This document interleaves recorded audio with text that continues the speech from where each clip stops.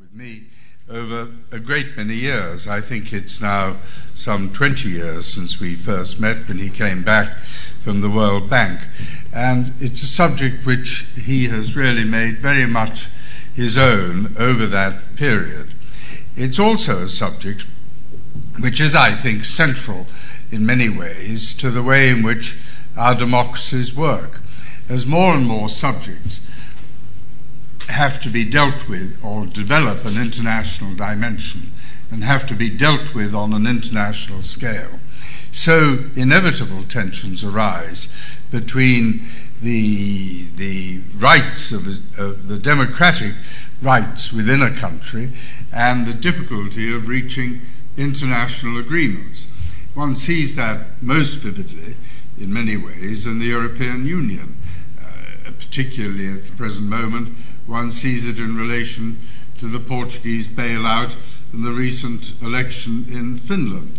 But the European Union is where these matters get the most publicity, but it's by no means the only forum in which they arise. Indeed, it could be argued that because the spotlight is so much on what happens in the European Union, the tensions and the difficulties to which Frank is alluding are perhaps often more serious in some of the other international institutions where agreements are reached outside the public eye or dealing with issues of a very technical nature, but which have profound long-term economic and social implications. Now, Frank has, I think, produced a roadmap, it might be called a roadmap, through this very difficult set of issues. And he has also he's identified, I think, some of the central concerns that ought to bother us and that we ought to be thinking about. And he has then, towards the end, suggested some ways through and some signposts that might be helpful in getting us into a better position. His whole career has really been a preparation for writing a book of this sort. He is at present the senior visiting fellow at LSE Global Governance, having held a similar position at LSE's Centre for the Analysis of Risk and Regulation. I mentioned earlier that I first met him when he came back from the World Bank, where he'd been a senior advisor. And he's also been a senior fellow at the United Nations University Institute in Helsinki. Our closest connection was at the European Policy Forum, of which he was a founder director, and I have been for some years chairman of the Advisory Council. So for me, it was a great pleasure to read on the page so many of the things which I had heard him speak about, and I hope that you will find what he has to say equally interesting. Thank you, Christopher.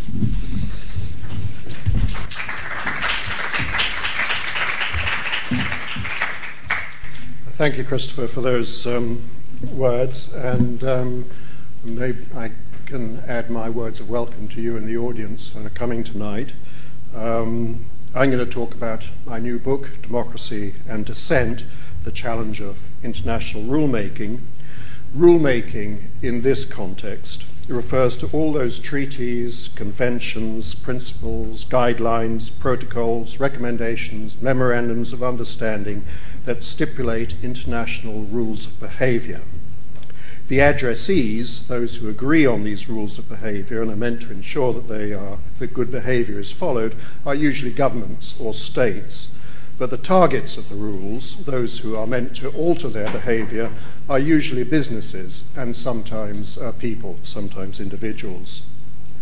Now, the theme of the book, which I'll give you right at the outset, is we need to start constitutionalizing how we go about making these rules. And this means putting in place procedures that discipline governments that agree the rules and that discipline the experts who are key in devising the rules. The experts need to be held to higher standards when they claim to know what to do, and people also need the opportunity to say no when governments claim to act on their behalf. So that's the basic theme of the book. Now, I'm going to be talking later about the biases which afflict expert groups, but I thought I ought to just identify my own biases in the matter before I start. And my bias is that I think international rulemaking is a good thing, and we're going to need more of it in the future. And there are two classic reasons for this. First of all, the idea that international rulemaking will help us solve problems that cross boundaries, whether it's in finance or health or the environment or nuclear proliferation. And I think this idea is not particularly controversial. Not everybody agrees with it, but probably most people do. The other classic reason for thinking rulemaking is a good idea is it's seen to contribute to peace. And this, of course, is uppermost in the minds of the people who devised the post-Second World War international system. They were very firmly of the view that if there had been rules in place in the 1930s governing trade behavior or exchange rate behavior, then there wouldn't have been this drift to war. Now, we know post-1945 that, in fact, the world is not that simple. Ideology, identity, religion are not so amenable to rule-based behavior. And so that connection between international rulemaking and peace is perhaps a little more tenuous than the founders of the post-war system believed. But nevertheless, let's accept that there's a weak, some kind of connection. Now, there are two basic problems in international rulemaking. One is that it's not done in any very democratic way, and secondly, it's been prone to failure. And my book talks about both these basic issues. Now, I think the idea that these rules are prone to failure, again, is not terribly controversial now. We've all lived through the financial crisis of 2008, many rules in place, many institutions in place, and all failed to prevent the crisis. But it's not just finance. In health, the World Health Organization has been criticized for the way it handled avian flu or swine flu.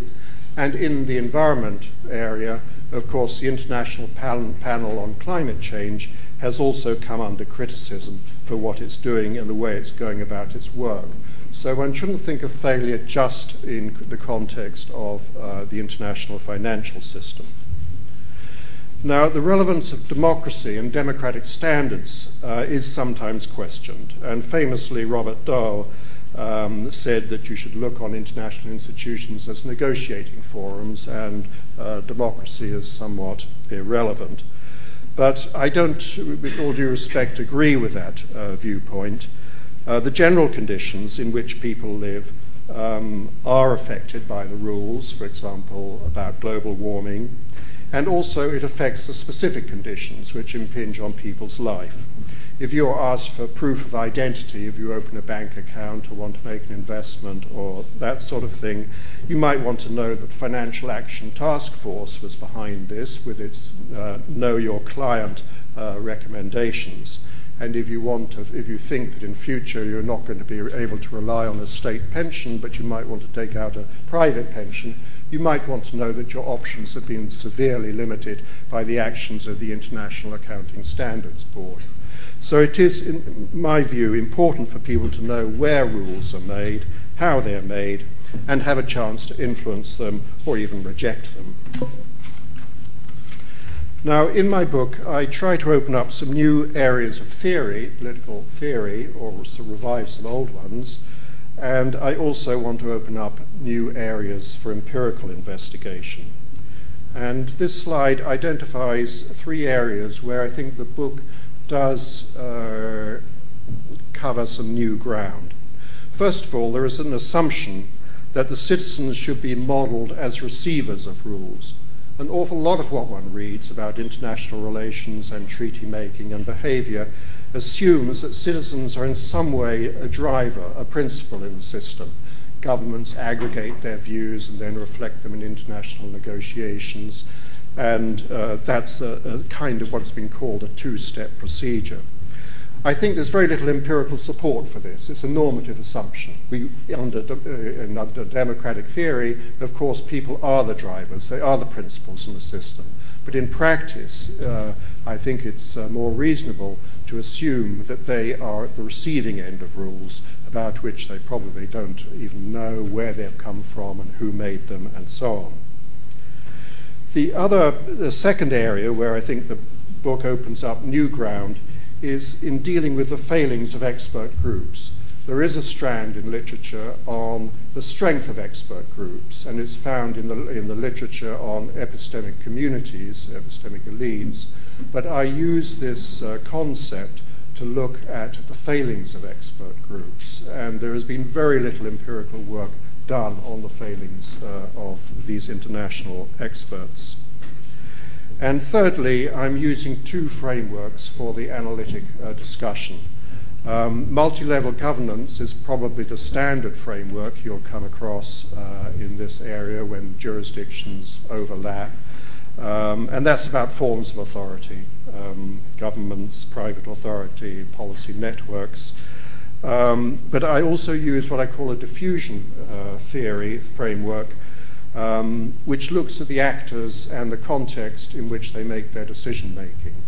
And this comes from diffusion theory, and I go back to the Ryan and Gross study of 1943, which sets out a framework, and I distinguish between governments, experts, and the people. I think both frameworks have a role to play in looking at the issues, and they both are relevant. But in my view, the diffusion framework gets much closer than the multi-level governance framework to the real issues involved. So let me turn to the democratic deficit and where it comes from. One possibility that it's about the difficulty of bringing together different types of reasoning in policy making. If you think of environmental policy, one's got to bring together scientific reasoning, economic reasoning, ethical and societal concerns. And this flies by the name of conciliation. How do you bring all these things, different forms of reasoning, together? Now, it's not unique to international rulemaking, of course. It applies equally to domestic policy making. But in domestic policy making, we have a whole raft of institutions to help us sort out these different streams of reasoning. We have expert bodies looking at the science or the social science. We have parliaments to reflect societal concerns. We have governments. We have judiciaries. Now, of course, the fact that one needs this array of institutions suggests that the problem is not conciliation as such, but at the international level, we don't have the institutions. And so perhaps we need institutions at the international level which are congruent with those at the national level. And that's the second possibility on the chart, institutional congruence. The third possibility is that actually we don't need those kinds of connections with international bodies. Particularly, we don't need electoral connections which give us parliaments or elected governments. The idea is that it's sufficient for international institutions and rulemakers to say that they simply reflect the values held in democratic societies, what is labeled here as value congruence. In other words, if the International Panel on Climate Change is working to mitigate climate change, we all agreed that's a good thing, or certainly in democracies, most democracies, and that is sufficient for the legitimacy, democratic legitimacy of the body. Now, the book rejects this possibility as well, and because there's still the problem that not everybody will share that objective, or they won't agree with the way the IPCC is going around its job, or it won't agree with what is being recommended. And so this diagnosis leads to the fundamental problem as being dissent. What do you do about dissent in a system? And in my view, the treatment of dissent is the hallmark of democracy. And of course, one sees this today in North Africa. Of course, authoritarian regimes simply suppress dissent, and so to me, the least standard for a democratic system is the treatment of dissent. Now, in international rulemaking, dissent can be seen as occurring rather rarely, and that is the thrust of this political scientist called Nordlinger, and it's somewhat the implications of the idea that in democracies one's up against what is called the semi-sovereign people. In other words, people don't focus all the time, and therefore it's rather rare that one will actually have differences of view to resolve. But there's another view that actually dissent is widespread and it's endemic to decision-making in general. And this goes back to dissonance theory associated with Lionel Festinger. And I think my point is that if one regards dissent as happening rarely or happening all the time, one way or another it has to be treated. And the question is then what to do about it when people don't agree with the rules. Now, there are three main options for harnessing dissent.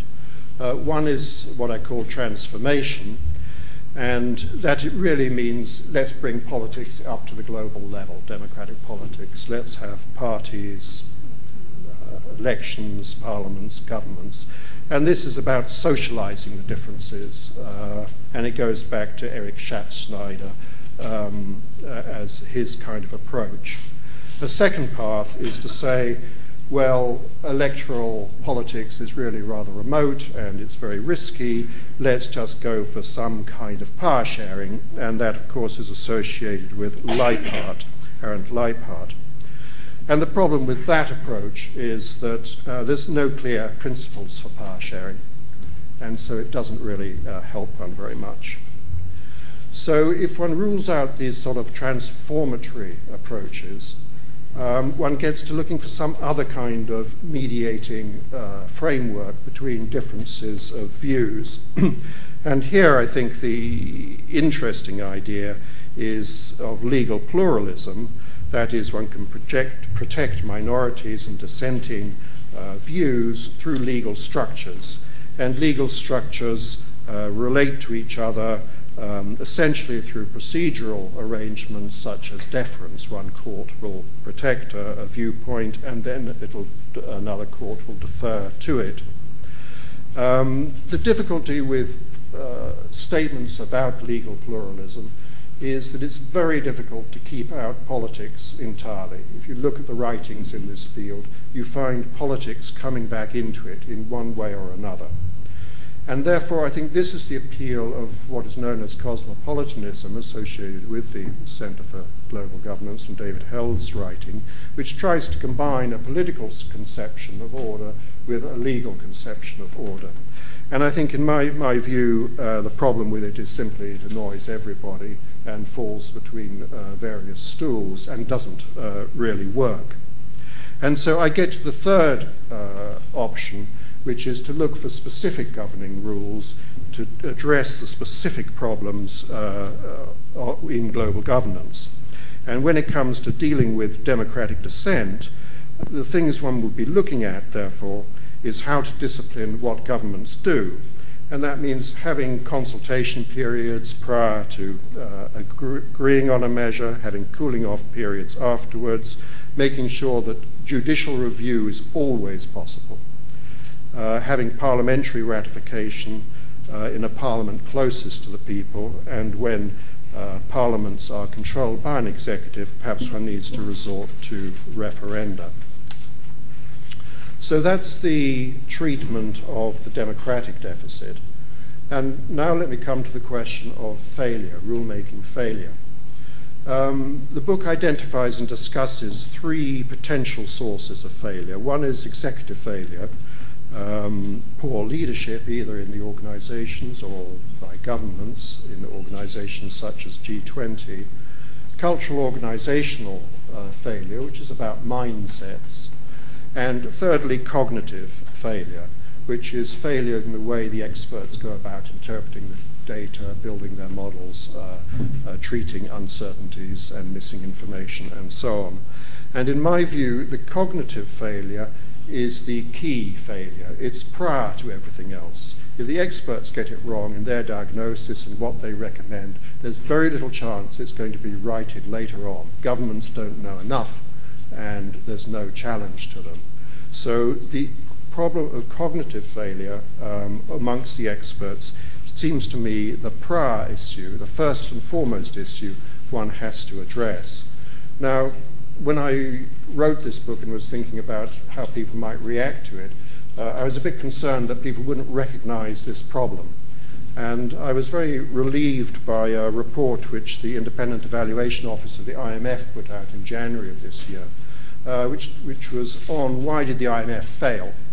when it came to the international crisis. They didn't spot it, they didn't know what to do about it, and this was the diagnosis of the Independent Evaluation Office: groupthink, intellectual capture, mindsets, inadequate analytic approaches.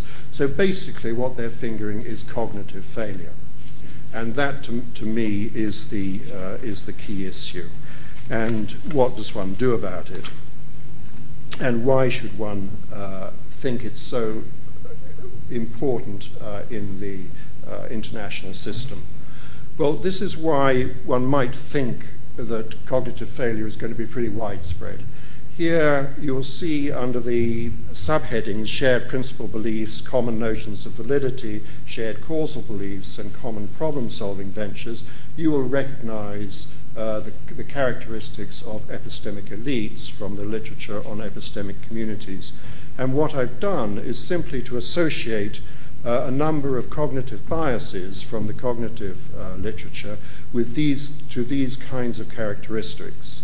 So, for example, if you share causal beliefs, you're likely to suffer from confirmation bias, where you just look for confirming evidence. If you have common notions of validity, you're going to be more prone to herding. And we saw herding very prevalent in the way the financial crisis was approached. Everybody followed Alan Greenspan's lead, essentially.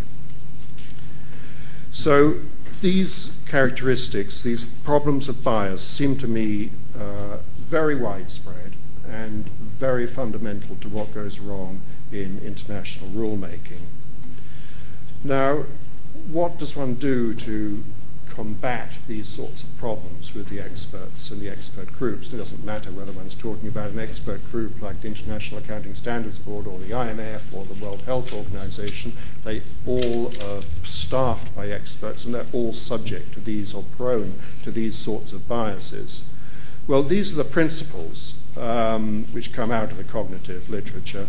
Perhaps the most important is having some competing problem definitions so that people don't frame the problem in a biased way to start with. Raising the stakes is perhaps a little more obscure, but when I think back to my World Bank days, I wrote a large number of papers which went to the board, and my name would be on it. But nevertheless, you are shielded by the institution. You write a report, but it comes out as a World Bank report. You're shielded by the institution, and it's the institution's name which is on the line, and not your own. Somehow that sense of professional responsibility has to be got across in rulemaking. Now, in practice, these are the kind of procedures which are relevant. Competitive evaluation, have more than one team looking at the problem. Process tracing, make sure you identify those key elements which turned you in one direction rather than another. Quantify the uncertainties.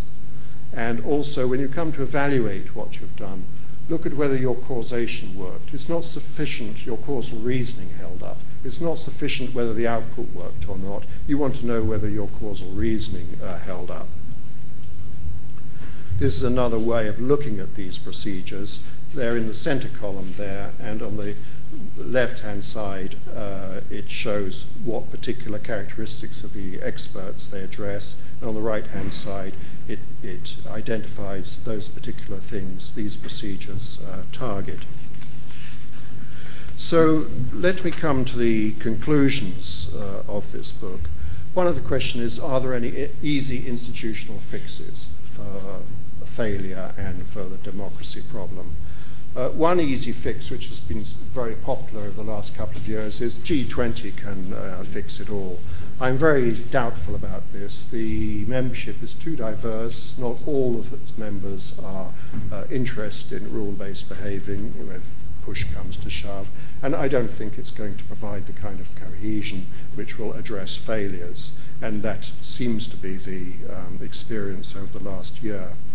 There's quite a lot of talk, faddish talk, really, about various forms of hybrid organization. The one I've identified here is about how you bring together expert groups with bodies which have universal membership. And I think the International Panel on Climate Change is quite interesting in that context, because it is a small expert group which networks experts from around the world. 5,000 or 7,000 scientists are involved in any one review, but it has the umbrella of the World Meteorological Organization and the UN Environmental Organization. So it has both experts and old-style universal organizations. Now, there are other types of hybrid. People have talked about sort of private public partnerships in international institutions. But on the whole, I spell out the reasons in the book why I don't think we're going to have convergence on any single one model. Of course, should one not revive the United Nations? One would have to revive the Economic and Social Council, which was meant to be the supreme coordinating body at the end of the war. I don't think there's a slightest chance of that happening. And I think even if one looks at the Security Council, which does play something close to the role originally envisaged, one's only got to look at Libya to see the limitations. Yes, we have a Security Council resolution, but it's capable of multiple interpretations. We have NATO in the lead, but not all NATO countries participating.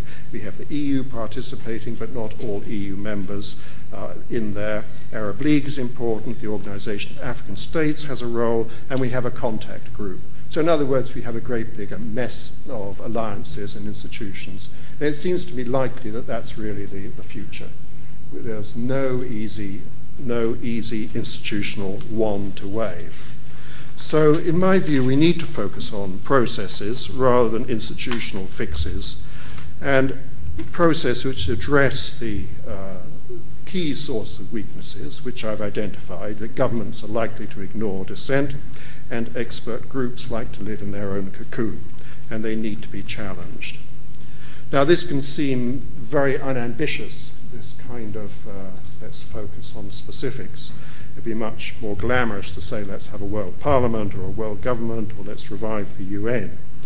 But I see this setting procedures in place as being a first step in a way of constitutionalizing international rulemaking and a way of making it less prone to failure, more democratic. And if we can do that, then we make international rulemaking more acceptable generally. And this brings me back to where I started, that if we have more acceptable international rulemaking, we'll be able to deal with the challenges ahead and perhaps make the world a more peaceful place. So that's what the book is about, and I'm very happy to answer any more detailed questions you may have.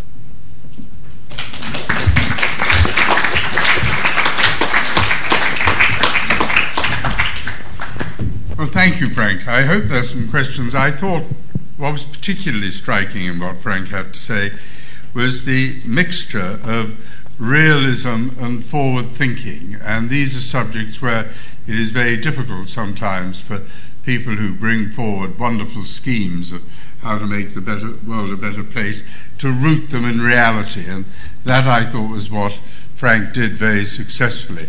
But maybe others have different opinions or share those opinions or would like to press him further on his opinions. And who would like to begin? Yes, sir. Would it be helpful if when people ask questions they could give their names and any affiliation they might have? Thank you. Sure. My name is Bob Talbot Stern. I'm at the Wharton Business School and on sabbatical at Cambridge, but I live in Australia, just to confuse you. You said two words together, Greenspan and reputation. They were quite close, and although he may have been using the term reputation a little differently than you did, Alan Greenspan has stated after the fact that he relied on the reputation of businesses and banks and bankers, that would control their excesses. And he says, I think he kind of admitted it, though not taking full blame, that he was wrong. With what has happened in the global financial crisis, and I don't need to focus on that, but I will, do you see that with Greenspan or with what the problem was, is it a problem in focusing on what the problem is, if people don't want to admit it? Is it a problem in assessing blame, or is it just that Their interest is such that they really don't see any problem. This is the business cycle. This will happen. And if that's the point of view, then your efforts are, you're kind of biting around the edges, but they really don't want to listen to you. Yeah, that's a very fair question. I would put the problem as one of wrong beliefs. You had someone who was a leader in international monetary affairs who had a set of wrong beliefs. He thought it would be a mistake to puncture an asset bubble. And there were various other wrong beliefs shared by him and others who were financial leaders in the expert groups at the BIS and so on. And so it gets back to the point I made about the need always to challenge beliefs and to have systems that challenge the established thinking. And there were people, well before the financial crisis, who said, you're heading for trouble. They criticized the BIS capital adequacy rules as likely to encourage excess leverage or exotic instruments. And this was, well, 5 years at least before the crisis hit. And there were others nearer to the time who also said, you're heading for trouble. So there were warnings. And the question that, for me, is why were the warnings ignored? And so this gets back to the question of procedures. What kind of procedures would have forced those people devising the rules in the BIS and elsewhere, but the BIS was really in the lead, to pay attention to voices which were dissenting and say, hey, you're going wrong, you've got it wrong. We've got to allow for other possibilities.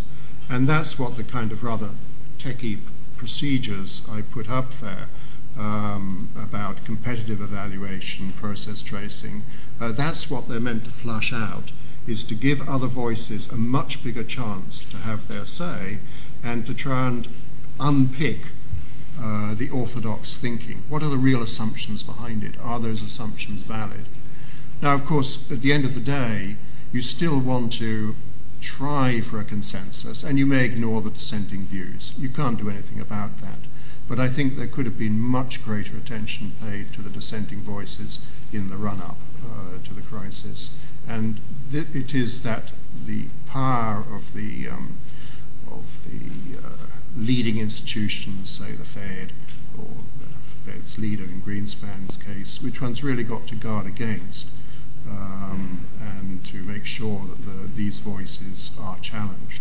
Now, herding was a particular problem here, and that's not always a problem, but it very often is, where people ignore information they have because they think somebody else or some other institution knows better, and so they just rely on them. That was clearly very prevalent in the financial crisis, and you need procedures to protect against that. Yes, sir. I'm Tom Klein, former World Bank. She's going to give you a microphone. Oh, thank you. Thank you. Sorry. Is it on?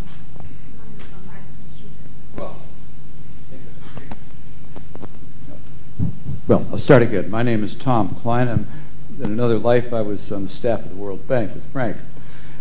This is a wonderful introduction, broad introduction to the issues that you took up. But I wonder if you could take a few minutes to elaborate. Which set of rulemaking got under your skin and sort of drove you to go to work in this? That you found most failure rulemaking that you found most irritating and got you rolling on this, and that would give us some little more specifics.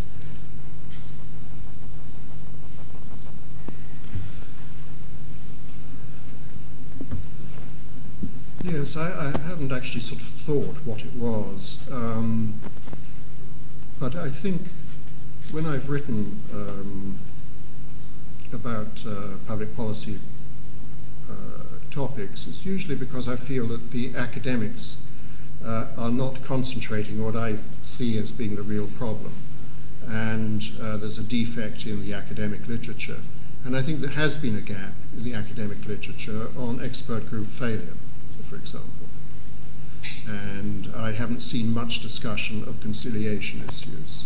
So at a theoretical level, I felt there are gaps in the literature which I wanted to write about. But in terms of sort of experience, what has got under my skin, I think it's this feeling that experts claim to know, and there's a lack of control about their claims to know. If you think back to your World Bank days, how rigorous was peer review within the bank? When people sat round to discuss a draft economic report, were they thinking, this is a lousy report, or were they thinking, this is a lousy report, but I don't want to say so because I'll be told my report is lousy when it comes up for next review?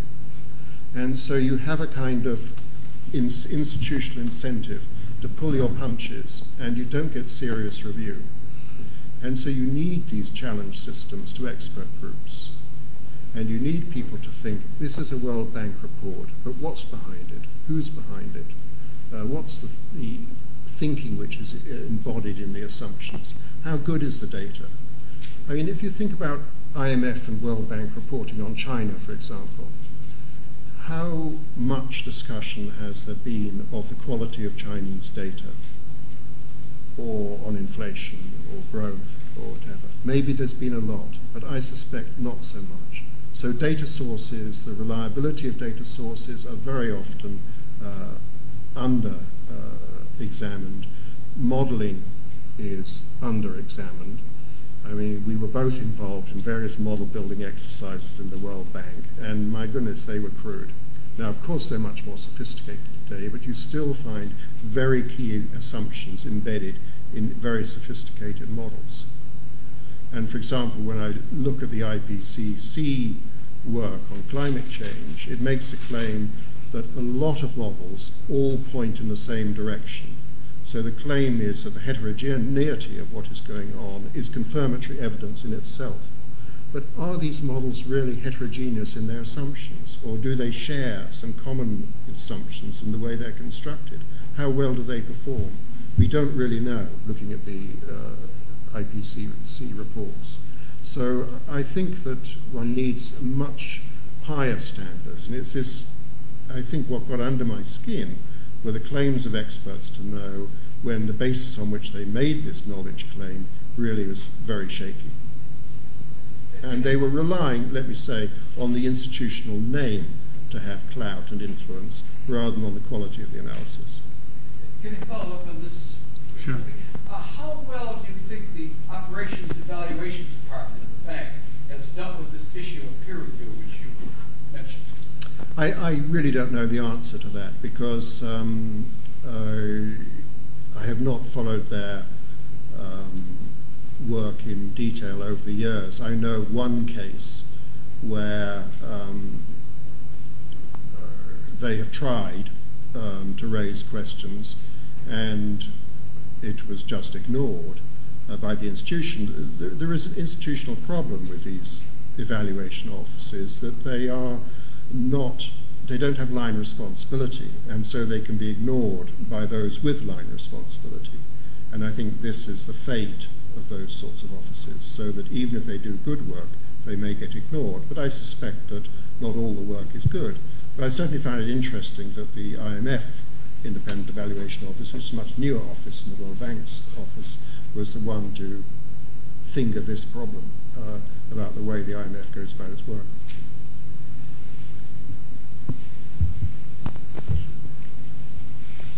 Thank you. I think, Frank, that you have an erring instinct for raising difficult, inconvenient, and rather unpleasant questions that we're going to have to deal with as time moves on. I'd like to get it away from the financial, about which I know nothing, very little. My name, by the way, is Geoffrey Newman, and I am director of the Earth Charter in the UK. And I think there are two elements that I'd like to contextualize what I ask in. One is the issue of globalization generally, and the second specifically is the speed of change of communications, the speed of decision making, whether in nuclear reactors or in financial terms, because of computerization. The speed of decisions about what to do about a body that is inconveniently placed in Osama bin Laden in Pakistan, the difficulty, therefore, of, and I partially have in mind, obviously today's different news, one about how much was known about the 7/7 bombers before the attack and where the decisions were made, the speed at which people are having to make decisions, which have, especially where interventions are at a very small level but with huge implications. So catching up on procedures, at the moment, the other last bit of news that was on World at One today was an international law expert talking about legal aspects of what happened with Osama bin Laden. And what was very clear was that international law to deal with issues at the moment is going to need to change in quantum leaps, and it's not going to happen. Speed, therefore, seems to be, together with globalization, to raise very, very critical issues in relation to what you're saying.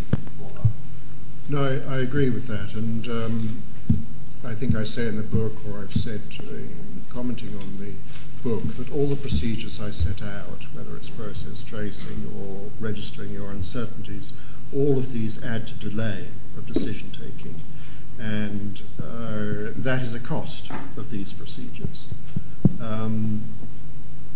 To me, it's a cost worth carrying because the quality of your decisions should be better at the end of the day.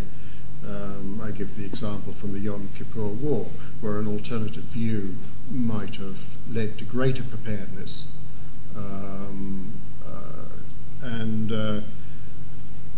but I think your point is right. Politicians have to make decisions quickly, and they don't like dealing with uncertainties.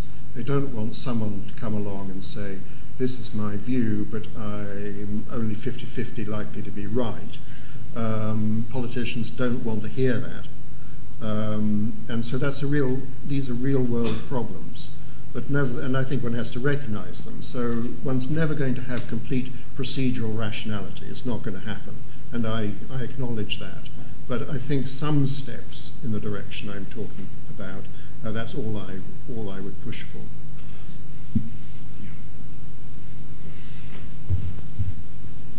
Hi, my name's Andrew Harrison. I do process re-engineering for a multinational financial organisation.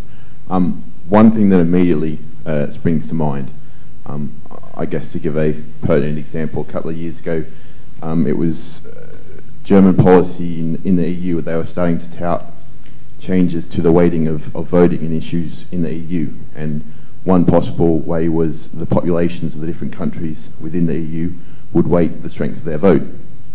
To which a member of the Polish executive, I'm not sure whether it was a foreign minister, stated, if you hadn't killed so many Poles during World War II, our population would be much larger now and our weighted vote would be much higher. So no thank you, we really aren't interested in that. And it's something I've seen a lot. All parties in a process can agree that the outcomes from that process is very poor. And yet when you go to change the process itself, it's almost the process for changing processes are even more impossible and even more harder because these processes have kind of organically grown and they are that way for a reason and people have vested interest in them. So I was wondering how much thought or your opinion on the process of changing the process. Yeah, it's a very difficult question because we're all familiar with sort of theories of path dependency, and it's very difficult to get people to change. I think that I think there's no easy answer. I mean, one answer is you wait for a cataclysm, things to go badly wrong, and then you can get some change. It's unfortunate if that happens, but But I think there are some promising signs. I mean, the WHO, it may have made mistakes in handling avian flu or swine flu, but they were not total disasters. But nevertheless, it is reviewing, it's got a high-level panel to review its procedures. So there's a receptivity. And also I think there is increasing awareness of the sort of cognitive problems, the problems with expert groups that I'm talking about. And the IPCC is also having a review by the International Academy of Sciences because it realizes it's not producing the kind of evidence-based policy making that it's meant to. So I think you can get some progress, but it is true what you say, that there are resistances, and there'll always be imperfections in the system. I don't know about the specific example you're mentioning about population weighting in the EU, how good a system it would be. It certainly gets to very basic political issues. Christopher, you probably have more views than I do on that. Would it be a good idea to give greater weight to population size in EU political processes? Well, I tend to think it would. Yes, I do, because I think Germany and Luxembourg are not equal, and the system is always tending to be biased in favour of the smaller countries. But the question then is, how does one get change, if that's the direction of change one wants to get? And that's very difficult until one has either a very prolonged period of dysfunction or some serious malfunction.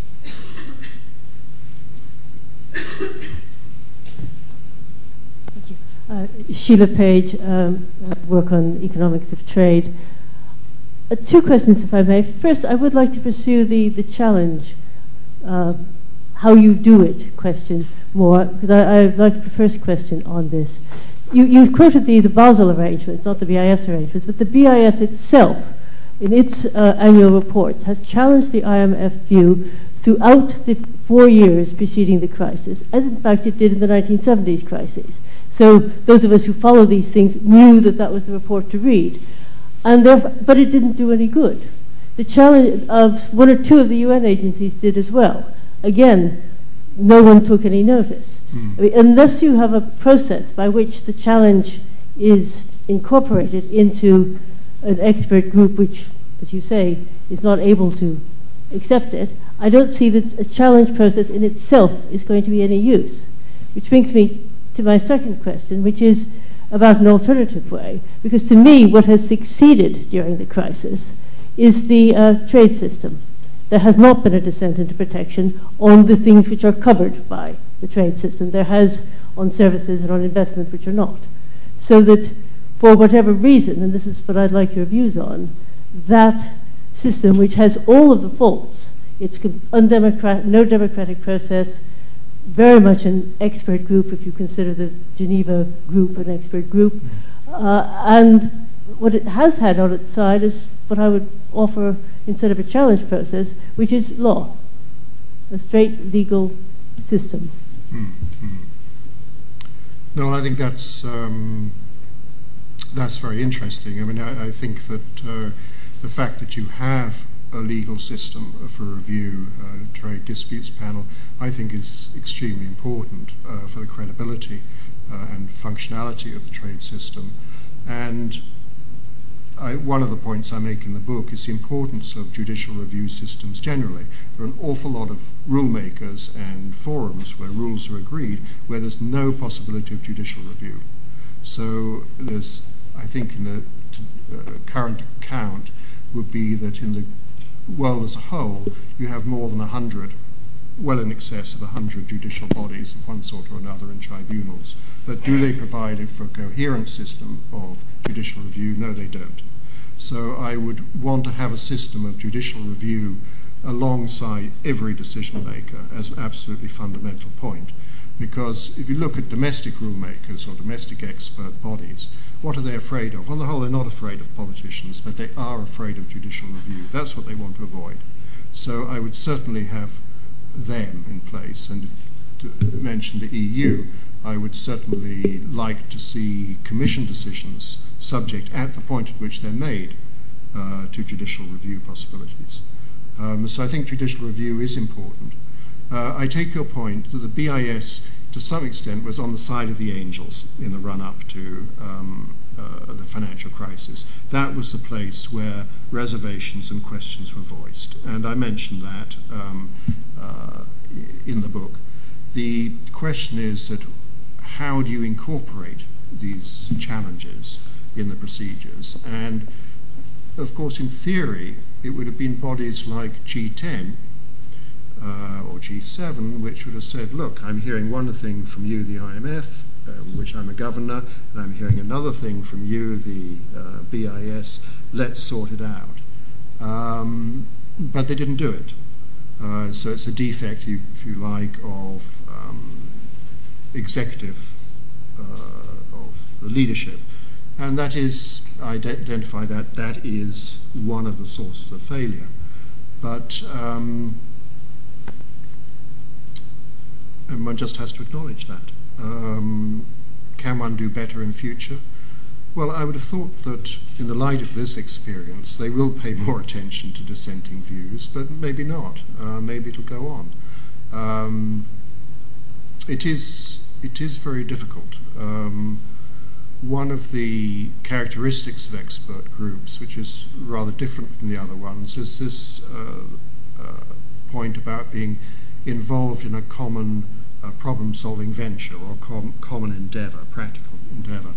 And that means that the people involved, the central bankers or the finance ministers, they want consensus. They want to go along and find solutions, and they don't want people to throw spanners in the work. It's very different from an academic group where everybody likes to dissent and throw knives and sort of challenge and have a different view. When you're engaged in a practical task, then the incentive is to submerge your differences, and that's a very real issue. The upside of that kind of group is that they draw on practical experience. There's a different type of knowledge involved, and perhaps they've been over-reliant on, well, those economists are telling me I've got it wrong, but I know from my experience I know best. Maybe they're going to be a little more questioning about their own practical experience, maybe. But it's a problem, I agree. Did I see? Okay, sorry, I thought okay, you go. And then the lady at the back. Halfway up and then the lady at the back. Thank you. My name is Juan Moreda and I am a student. What you have said has reminded me of a case in which an organ which had failed was tried to refund it, which was remade, which was the United Nations Commission on Human Rights, which came to a stagnation and was changed into a council with different composition, different rules. Do you think the change was bold enough, was good enough, that it really made a difference, or it will be more of the same thing? Well, I don't discuss that sort of issue in this book. I did touch on it on my previous book about the rise of the unelected. I think the first body was a disaster. There were just countries involved that had absolutely no respect for human rights at all, and to some extent that's still a problem with the new body. When the new body before the new body was set up, there was a report by a bunch of ex-international civil servants and diplomats, and they looked at it in the way diplomats tend to look at these things. Are you better off with such a body or without such a body? I think my answer would have been it's better to be without such a body than to have organized hypocrisy or just total grandstanding or whatever goes on. Their view was that you're always better off with an institution, and I'm just opposed to thinking that there are these kinds of institutional fixes for serious underlying problems. Yes, right at the back.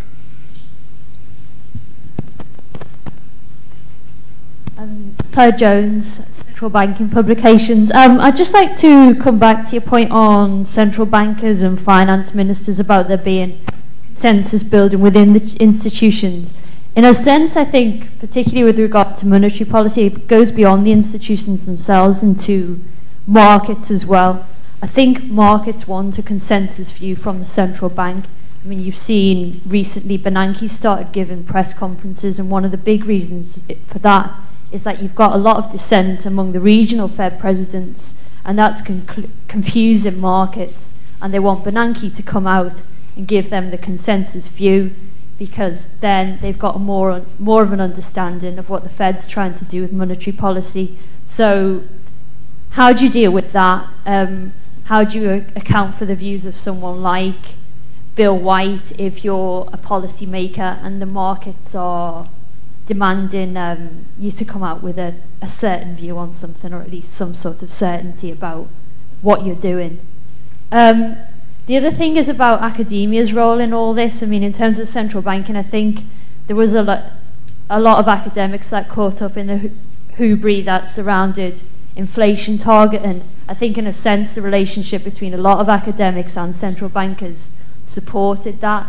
How can we ensure that academia provides a check on what the policymakers are doing?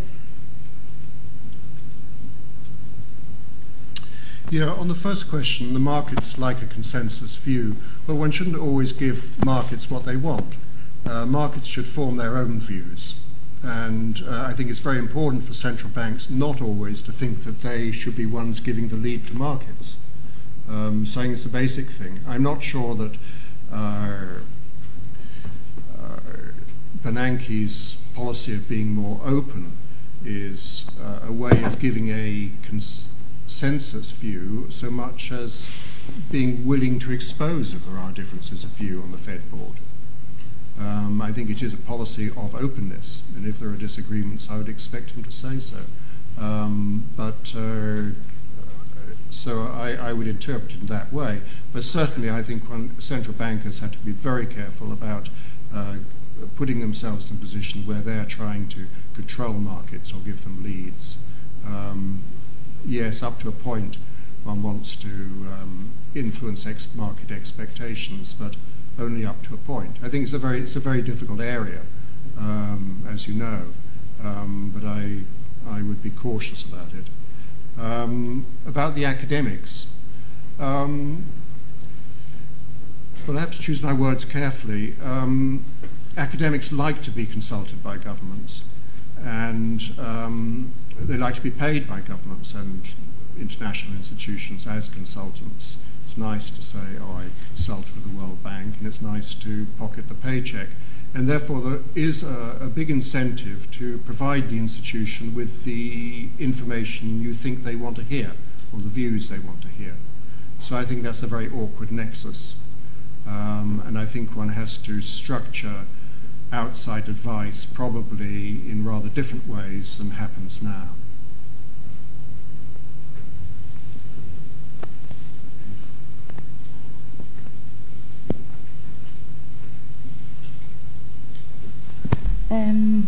You have brought a very strong argument on process tracing, or in other terms, on processual analysis. I believe that processual analysis is a very time-consuming and expensive method of analysis or evaluation, and it does require a very high level of expertise and capabilities. Do you foresee any dangers if this analysis is carried out by personnel who do not have the adequate level of experience or expertise? And a second sub-question, based on your argument on institutional fixes, you strongly argued for process tracing.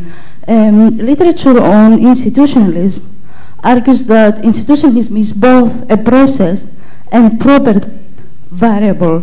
So do you suggest that institutions should also possess certain properties to be able to support your arguments?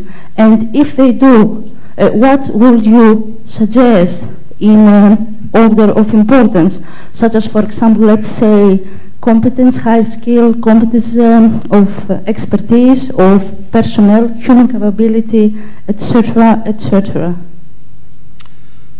Well, process tracing is difficult, but I'm not sure it is that difficult to make an improvement on what we've got now. And I give a practical example in the book of a process tracing undertaken by the European Food Standards Agency in looking at how they approached food poisoning, to what extent it was associated with chickens, I think, chicken meat.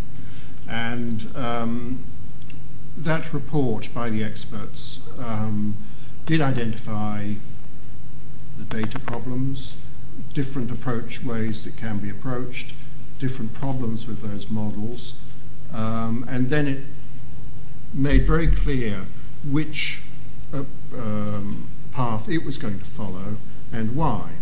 And then it came up with a very wide range of uncertainties because it was probably a rather rigorous study.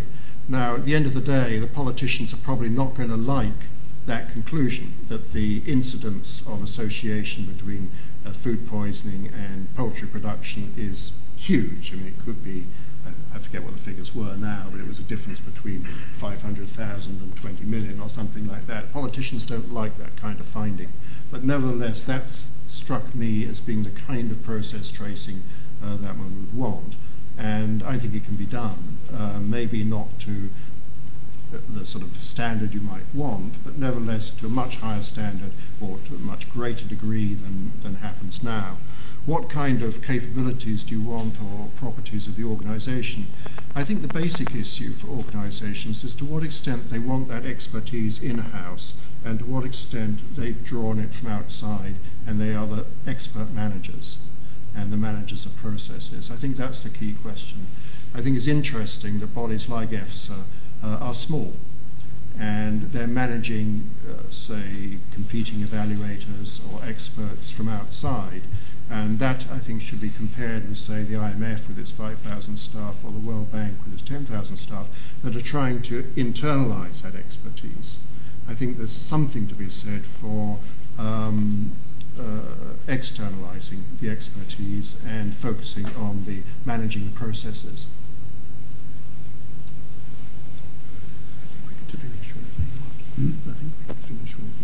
Okay. Well, I think we have one more question. I was going to say we have had 10 questions, but we can end with the 11th. Yes, it's in regards to institutional fixes. We understand that the institutions like IMF and their process should be fixed or changed. And recently the American Congress and the financial establishment demanded the increase by 1 billion in American debt. And with respect to with this growing budget deficit in the United States and also in the UK, would the international financial institutions like IMF or the World Bank be able to spot the next financial crisis? Well, I think, and I say this in the book, that there's always been a problem for international institutions in dealing with their largest members. And the IMF has always pussyfooted around the United States. It's pussyfooting now around China as well. And you always get that. And that means that they don't tell truth to power, to use that expression. And that's a problem. It's very difficult to go to your largest shareholder or your large shareholders and say, you're doing wrong and we're going to put you up before other countries and say publicly that we think your policies are wrong. And I think that is a problem. And I'm not sure that one can do very much about it. Again, it's to some extent it's a procedural issue because if the institutional incentives within the institutions are not to say what needs to be said about the US deficit, then who is going to say it? And maybe that the institution needs again perhaps to go outside to get some outside views who are prepared to say it. So I would look again for somewhat of a procedural type of solution, but I think it is an issue, and I'm not sure there's any very neat answer to it.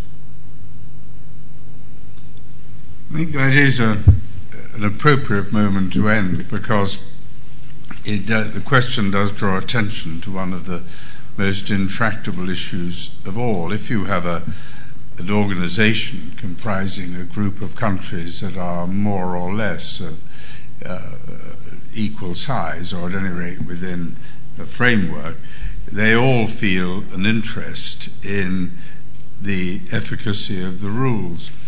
The dangers arise when you have countries which are so big that they feel that they're not constrained by the same rules as others. That has always been the case with the United States, but for various reasons the United States has often been nonetheless willing to abide by rules. I suspect the problems will be much greater with China, that hasn't played a part in creating the structures, and that hasn't had a tradition of the same sort of internationalist tradition.